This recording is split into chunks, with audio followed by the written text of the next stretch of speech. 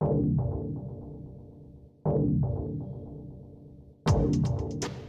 Israelites were now living in exile in Babylon, far away from home.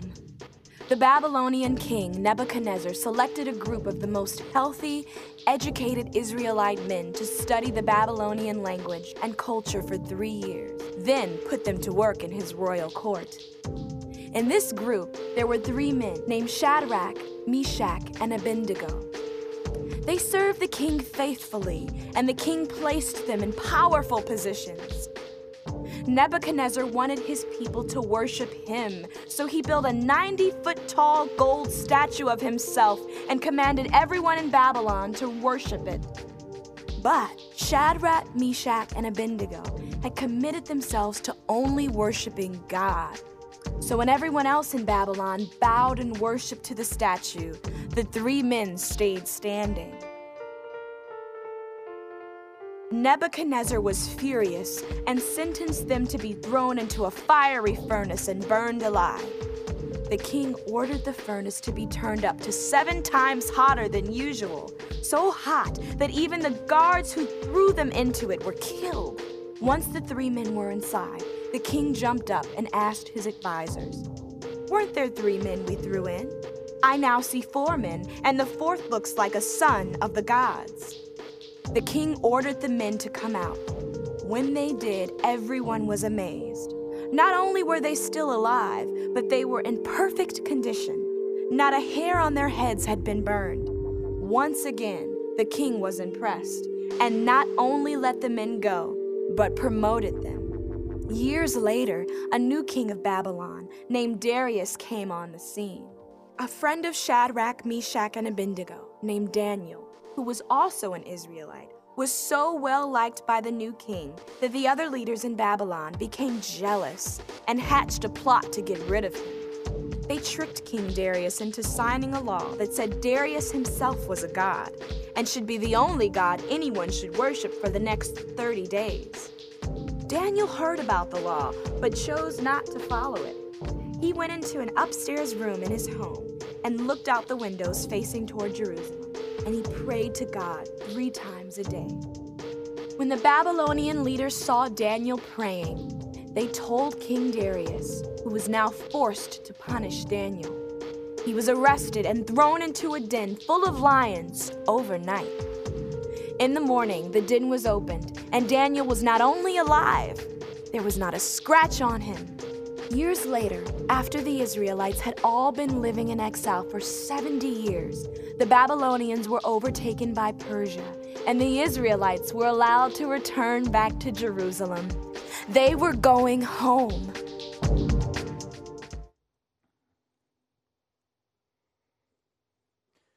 Last month, my family and I had the opportunity to go to Nairobi, Kenya, and while we were there, and I'll be sharing more about our trip in coming weeks, but while we were there, we got to have a little bit of fun and go on a safari.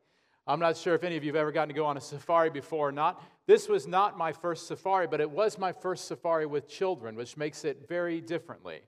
Before, I didn't think much of getting close to a lion, whereas now I realize that getting close to a lion is very dangerous when you have little children around. Even though our kids aren't so little anymore, the reality is there was a lot of extra pressure. We stayed at a tented camp, which literally was wrapped around a watering hole.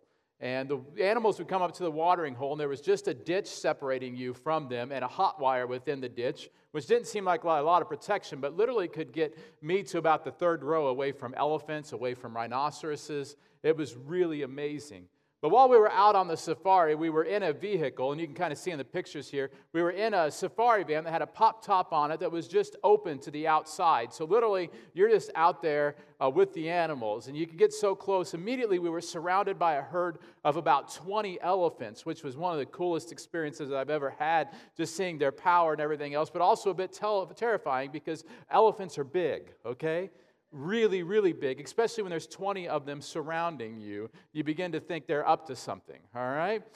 We got really closest to rhinoceroses as well. In fact, we even got to pet a rhinoceros, which I don't recommend unless it's one of those that's supposed to be petted. And Baraka was its name, and we got to pet Baraka, which means blessed was the name. It was a pretty cool thing. But then we finally got to see cats, we got to see lions. And we were driving out on the edge of the property, of the edge of this huge wildlife preserve against the fences, and up on the side we saw 2 lionesses, so 2 female lions, which the male lions are the scary-looking ones, but the female lions are the one that do all the work. So it's pretty much like human beings in a lot of ways. And so we were watching these 2 lions, and they were kind of sitting there. They were like bathing each other like cats do. I mean, they're just big kittens in many ways. They just happen to eat things that are my size or bigger and faster than me. And they spotted this gazelle off in the distance. And the whole time our driver's like, ooh, look at these cats. Look how thin they are. You can see their ribs. They're very hungry. I'm like, we don't need to know that right now. Like, ignorance would be fine for us to know right now. Like, it'd be fine. And so the kids are up there looking at them. You can kind of see in some of the pictures and stuff. And we got some of these pictures on Facebook, too. But literally, at one point, the driver gets between the 2 lions, drives the vehicle so that we have a lion on each side of us. And the one lion is literally walking right behind our back bumper. And he is using the vehicle as a decoy so that the gazelle will not, she was using the vehicle as a decoy so that the gazelle would not see her back here. And we're just thinking like this whole time, like, we think that's what she's doing. But what if we're the decoy? Or what if the gazelle's the decoy and we're really the lunch? And I'd love to tell you that this ended in a kill and we got to see the gazelle get eaten or something like that, but it got dark before they got the gazelle, and so we had to go back in. But we have about a half hour, my heart was just racing, being so close to these lions and having our kids around it. It was such a thrill. It was such an amazing adventure. And so when I was reading Daniel and the Lion's Den this week, I read it from a different perspective. Because I've always thought that, it took such great courage for Daniel to be thrown in the lion's den. Or it took such great courage for Daniel to be in the lion's den. Or it took great courage for Shadrach, Meshach, and Abednego to be in the fiery furnace. But the reality is that any idiot can get eaten by a lion. Like, the courage isn't about being in the lion's den. The courage is doing something that gets you thrown into the lion's den. The courage is what gets you thrown into the fiery furnace. And so today, as we talk about courage and the idea of courage, what I want to suggest to you is that we need to have the kind of courage that gets us thrown into the fiery furnace and the lion's dens. That's the type of courage that we need to have, literally the type of courage that can get us into that kind of trouble with those who are in authority when we are in those situations. And so, the book of Daniel is written about 550 years before the time of Jesus. The Jewish people were no longer in Israel. The Jewish people were now living in exile there in Babylon. And at the very beginning of the book, we see that the king basically was looking for the strongest, most handsome of the Jewish men. And so Shadrach, Meshach, and Abednego, well as Daniel, were chosen. Apparently they were strong and handsome men. I don't know if they were tall, dark, and handsome or what, but they made the cut, all right? And we saw in the video a lot of the backstory, so I'm not going to talk to you about all the different backstory because you probably know that and you just saw it on the video. But what I do want to talk to you today is about the 3 types of courage that we see exhibited in Shadrach, Meshach, and Abednego, as well as in Daniel. The first is the courage to stand.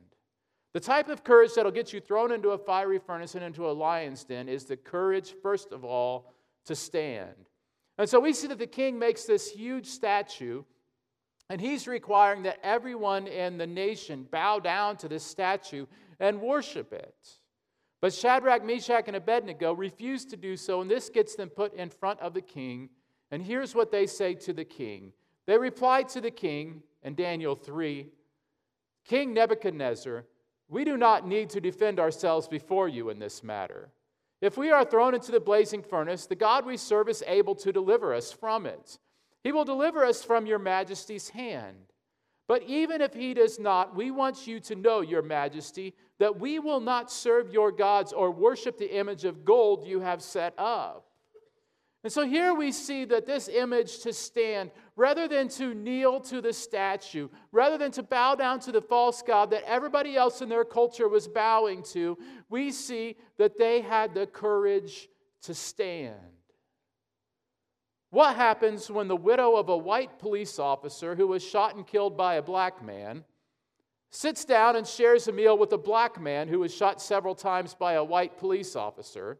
And then you go ahead and throw in the room a black member of the Trump administration, a white man with socialist leanings, and a black woman whose brother was shot and killed by a police officer. That sounds like Royal Rumble and the World Wrestling Federation or something, doesn't it?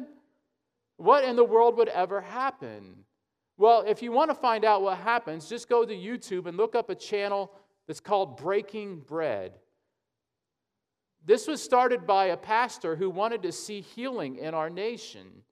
And he decided that the best thing to do is to get these people from all different perspectives and experiences together in a room and to share a meal together. And the results are amazing. It's well worth the 35 minutes of your time it takes to watch it. You can see throughout the course of the conversation, literally walls being stood up at first, and then over the course of the conversation as they listen to one another, those walls being broken down towards one another. But that isn't something that's as popular in our culture today. You would think that something like that would get several million views in no time. But that's not what sells the news, is it? That's not what we see getting put on all the news channels. What we'd rather see on our news channels, or what sells the advertisement apparently, is when people bicker with one another, when people insult one another, when we find people in our own echo chambers that say what our itching ears want to hear. But that's not how healing comes, is it? Healing comes when we have the courage to stand by opposing our culture's negativity, by opposing what our culture is saying to be so divided right now, as opposed to coming together and respecting each other and seeing the image of God in each person. And it might not take a lot of courage to just flip on the channels, but it does take a lot of courage to walk across the street, or to go to a different neighborhood, or to go to a different cubicle at your office and just to sit down and say, hey, I would love to listen to your story. Because the reality is we're going to talk about the courage to speak here in a minute. But one of the ways that we need to stand, first of all, is to stand in humility. We need to stand and to recognize that we don't have it all figured out. I don't have it all figured out. You don't have it all figured out. And your neighbor doesn't have it all figured out. And the people on TV certainly don't have it all figured out. The way forward is to stand courageously by respecting other human beings in a culture that does not respect people with differences. Amen? And so we need the courage to stand. Well, secondly, we see that Daniel is asked to interpret a dream for the king, but it isn't a positive outcome for the king. And you can imagine that Daniel would probably be tempted to give a different answer. Just, oh, sure, king, this dream means something very positive for you. Let me tell you what it means. But listen to what Daniel tells the king, the one who is above him in authority, who could have his head chopped off in a second if he would have wanted him to. Here's what Daniel says. You will be driven away from people and will live with the wild animals. You will eat grass like the ox and drenched with the dew of heaven. 7 times will pass for you until you acknowledge that the Most High is sovereign over all kingdoms on earth and gives them to anyone he wishes. The command to leave the stump of the tree with its roots is that your kingdom will be restored to you when you acknowledge that heaven rules. Therefore, your majesty, be pleased to accept my advice. Renounce your sins by doing what is right, and your wickedness by being kind to the oppressed. It may be then your prosperity will continue. Now you understand what Daniel does here is he delivers a message that would have been seen as negative towards the king. King, if you keep on going down this road, you're going to be separated from your kingdom. But he goes on to treat him with respect. He calls him your majesty. He says that the Lord will be kind to you. Maybe he'd be kind if you would just renounce your sins, and if you would treat those who are oppressed, if you would treat them right, then things would change for you. We have to have the courage to speak. And I believe Daniel speaks with humility here, but he also speaks with boldness. So often we are deficient in one or the other, aren't we? The bold speakers often lack humility. The humble speakers often lack boldness. But what we see here in Daniel is that he had the courage to have both when he had the courage to speak. There's a new expansion team in the NHL known as the Seattle Kraken. That's Kraken with a K. If you try to Google Kraken the other way, you won't want to see the results, all right? But the Seattle Kraken, they had their first game earlier this year, and there was a person in the stands by the name of Nadia Popovici. And she's a 22-year-old Seattle resident who's originally from Canada. Next year, she's going to be going to medical school. And as she sat behind the Canucks, the Vancouver Canucks bench, she noticed that one of the assistant coaches had a mole on his neck. And, sometimes we notice things like that and we don't say anything. But she noticed that this mole was something that was bound to be cancerous. And so she starts beating on the glass, which at a hockey game pretty much everybody does, right? In order to try to get the attention of the assistant coach. Try to get his attention. And so finally she spells out, she gets up a messaging app on her phone and types on her phone, "You have a mole on the back of your neck that is bound to be cancerous. You need to have it looked at immediately." Holds it up to the glass. The guy reads it and thinks, "What in the world? This is crazy. She's telling me this at a hockey game. She's trying to distract me or what, right?" Well, the game ends. He doesn't think anything of it. The next day, he mentions it to the doctors. The doctors take a look at it and said, "She's right. You need to go to a specialist." Went to a skincare specialist. They cut off the mole, and they basically told the guy, if you would have let this go for 4 or 5 years, it eventually would have killed you. And by speaking up, she winds up saving a guy's life. The Canucks and the Kraken got together and offered her $10,000 as a reward to help her pay for her future med school. It's a really cool story. She spoke up because somebody else's life was in danger. Church, if she can speak up that way about when somebody's life is in danger, how much more should we as Christians be willing to speak up when people's lives are in danger around us? When people are going down a road that is walking away from God, how much more should we speak up boldly and compassionately at the same time and with great humility, proclaiming Christ to them and sharing the hope of Jesus Christ with them? When they're going down a road that leads to eternal separation from God, when they're going down a road that will cause them a lot of trouble in their lives, when they're going down a road that is going to be one that is going to lead their children further away from Christ, we must be willing to speak up boldly and with great humility, and to let them know the love of Jesus Christ, to let them know the truth of the Scriptures, to let them know that there is hope for them. But church, they will not know it if we do not speak. They will not know it if we choose to remain silent. And so we see the courage to stand. We see the courage to speak. And now finally, in Daniel 6, we see the courage to kneel. It sounds very different than the courage to stand, but yet you will see immediately what I'm referring to.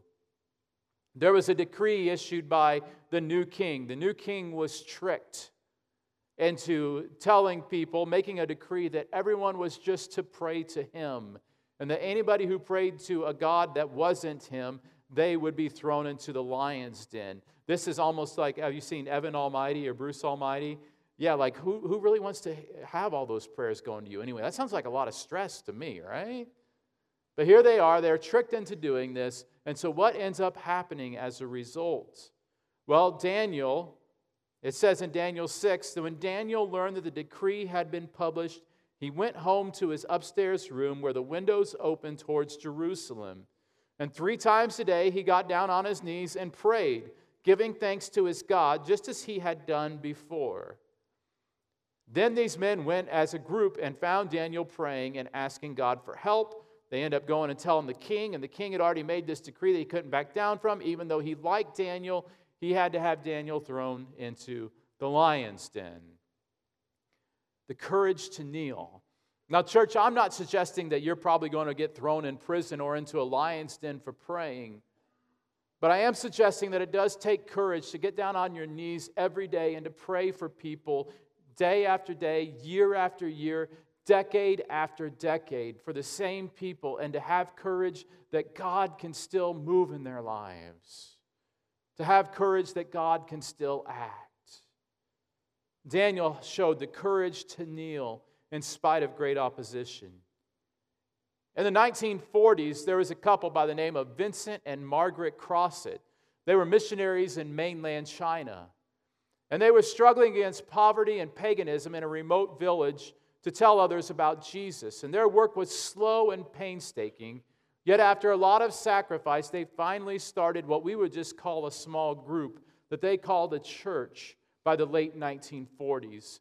It was young, it was a baby church, it wasn't well established yet, but during that time, the Cultural Revolution of 1948 and 49 began in China, and all foreign missionaries were forced to leave the country. The Crossets hated to leave. Their little flock of believers hardly seemed ready to stand the coming onslaught. An atheistic dictatorial government dedicated to wiping out all Christian influence began its rule with ruthless power. How could the little church survive? The situation seemed impossible, and from the world's perspective, there was nothing that the Crossets could do. The church appeared destined for extinction, but the Crossets did not see as the world sees. They saw no reason to despair because through the eyes of faith, they saw a God who is faithful to those who honor him. And so the Crossets continued to do their duty, even though they were no longer in China. Yes, the walls of China went up and the missionaries were closed out, but not their prayers. For nearly 40 years, the Crossets daily kept their prayer windows open towards China. They did their duty in the faith that God could triumph. Though an institution of sin had swept the land like a mighty river, the Crossets heard nothing and knew nothing of their friends for 4 decades, but they still prayed every day for God to be victorious in the church they left behind. Finally, the walls of China came down again, and as the political climate changed, this land again opened to the west, and the Crossets returned. But when they returned to the little village, they did not find a little church. You see, the little church that they had started had now grown to 4,000 people. And not only that, but they had planted nearly a dozen churches in the area, all of which were over 1,000 people each. All they did was pray. It was all they could do. But with their faith and duty, God triumphed. He turned back the flood of evil. He shut the lion's mouth. Church, the God of Daniel is alive and well, and He is ready to hear your prayers. The story of Daniel concludes. By the way, Daniel, when he was thrown in the lion's den, he was about 92 years old. It's pretty tough to outrun a lion when you're my age, let alone 92. Can you imagine? I think, we put pictures of Daniel as this young, strong, handsome man, which he was at one point. You better have like a picture of Daniel like in there with his cane or his walker or something like that, right? 92.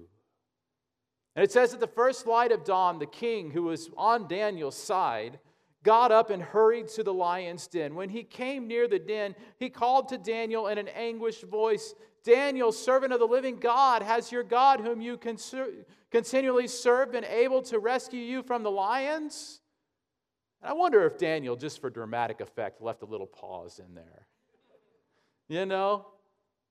Daniel answered, "May the king live forever. My God sent his angel, and he shut the mouths of the lions. They have not hurt me because I was found innocent in his sight, nor have I ever done anything wrong before you, your majesty." The king was overjoyed and gave orders to lift Daniel out of the den. And when Daniel was lifted from the den, no wound was found on him because he had trusted in his God. However, those who came after him were thrown into the lion's den. It tells this part of the story in the non-kids versions of the Bibles, where the others were eaten quickly by the lions. Church, have the courage to stand. Have the courage to speak. Have the courage to kneel. But having courage is only half the story, isn't it? What good is courage if there's no one there to rescue us? So what I want to tell you today is this. Have the kind of courage that gets you thrown into fiery furnaces and into lions' dens. But that's only half the story. Have the type of God who gets you out. Have the God who Joseph got out of prison and made him a ruler. Have the God who got the Israelites out of slavery and made them a nation. Have the God who got David out of trouble with both Goliath and Saul and made him the king. Have the God who got Shadrach, Meshach, and Abednego out of the fiery furnace and made a pagan king praise God. Have the God who got Daniel out of the lion's den and made him prosper. Have the God who got the Jewish remnant out of exile and sent him back to their homeland. And most importantly, have the God who got Jesus, even though he was despised and rejected by his own people and murdered by the most powerful army in the world, even though he was abandoned by his closest friends, even though he was crucified, dead, and buried. Have the God who on Sunday morning got him out of the grave and exalted him to the highest place and gave him the name that is above every name, that at the name of Jesus every knee will bow and every tongue will confess that Jesus Christ is Lord, to the glory of God the Father.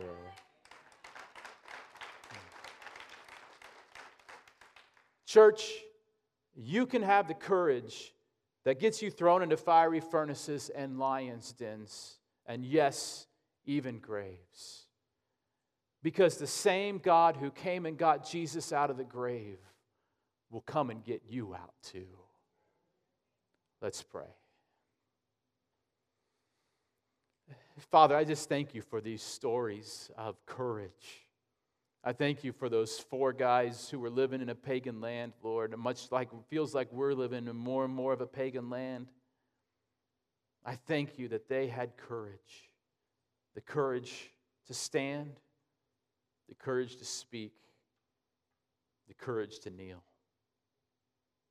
Lord, we recognize they had that courage because they were believing in the one true God, you, the one true God who we also believe in. We recognize, Lord, that you have been laying on our hearts places where we need to stand, places where we need to speak, and places where we need to kneel. And Lord, I pray that you would lay on our hearts, even as I pray, those places in each of our hearts. But Lord, may you not only lay on our hearts those names or those faces of the people who you long for us to reach, but Lord, may you also remind us that you are the God who gets us out, that you are the God who brings redemption, that you are the God who brings complete restoration to this whole world. How we long for that day, King Jesus. And so we look to you, Lord, the source of our courage. And we pray, Lord, that we would be known as men and women of courage, people who in the face of such opposition were willing to stand when we're called to stand, to speak when we're called to speak, to kneel when we need to kneel, and the wisdom to know the difference. We ask it all in Christ's name. Amen. As we conclude the service today, I want to let you know about several events coming up in the life of our church. First of all, on Sunday, January 31st, we will have our congregational meeting during both services. And this will just be a short meeting at the end of the services. It's a Vision Sunday for us, so we'll be sharing a bit of vision and celebrating a bit of what God has done in the past year. But we'll also be affirming our elders, and also we'll be voting on new bylaws. And so we recognize that not all of you want to read through every line of the bylaws, unless you really have a case of insomnia, in which case you can find them on our website. They are very important, though. And so on Tuesday, January 25th at 6:30 p.m., we'll be having a meeting here at the church for those who would like to go through our bylaws, our old bylaws, our current ones, and our new bylaws to see the difference and to hear an explanation on the changes that are being made. You can also find them on our website if you'd like to read through them and compare them there. If you have any questions, please feel free to reach out. We'd be more than happy to answer them. Next, on February 6th, we have a meal pack here at the church. This is for Lifeline Christian Mission, and we do this every year. This is something that is very exciting. We'll be packing about 20,000 meals this year, and they'll be going to help people in Haiti who have been in such great need this year. If you'd like to sign up to help out, you can sign up and you can bring your family with you as well. Then go on our website under the events page and you can sign up there. We normally have a great crowd come and to help out. It's normally a great evening. We want to invite you out. And finally, if you are new to East Point, if you are looking to connect and to learn more about what East Point is all about, as well as to get a good free meal, then you can come on February 13th. After second service, we'll have about an hour-long meal and just a question and answer session where you'll hear more about East Point from 12:15 to 1:15. This is whether you're new or whether you're interested in joining our church. We would love to talk to you more. We would love to hear your questions and to help you answer them. And if there's somebody that you'd like to invite and bring with you that you know needs this or would like to hear this, please feel free to invite them. You can also sign up for this at our website. Finally, if you came today prepared to give an offering, you can do so either online at eastpointchristian.com or in the buckets in the back of the room and the side exit here, you can give there as well. Would you please stand, and I will bless you as we prepare to go. May God bless you with the courage to stand, with the courage to speak, and the courage to kneel. May He do so through the leading of His Holy Spirit and through looking at the example of Christ Himself, who was so willing to lay down His life for us. May He do so with the knowledge that Christ is returning for us and that every bit of energy that we expend for Him will be rewarded tenfold. God bless you. May you go to serve and to love.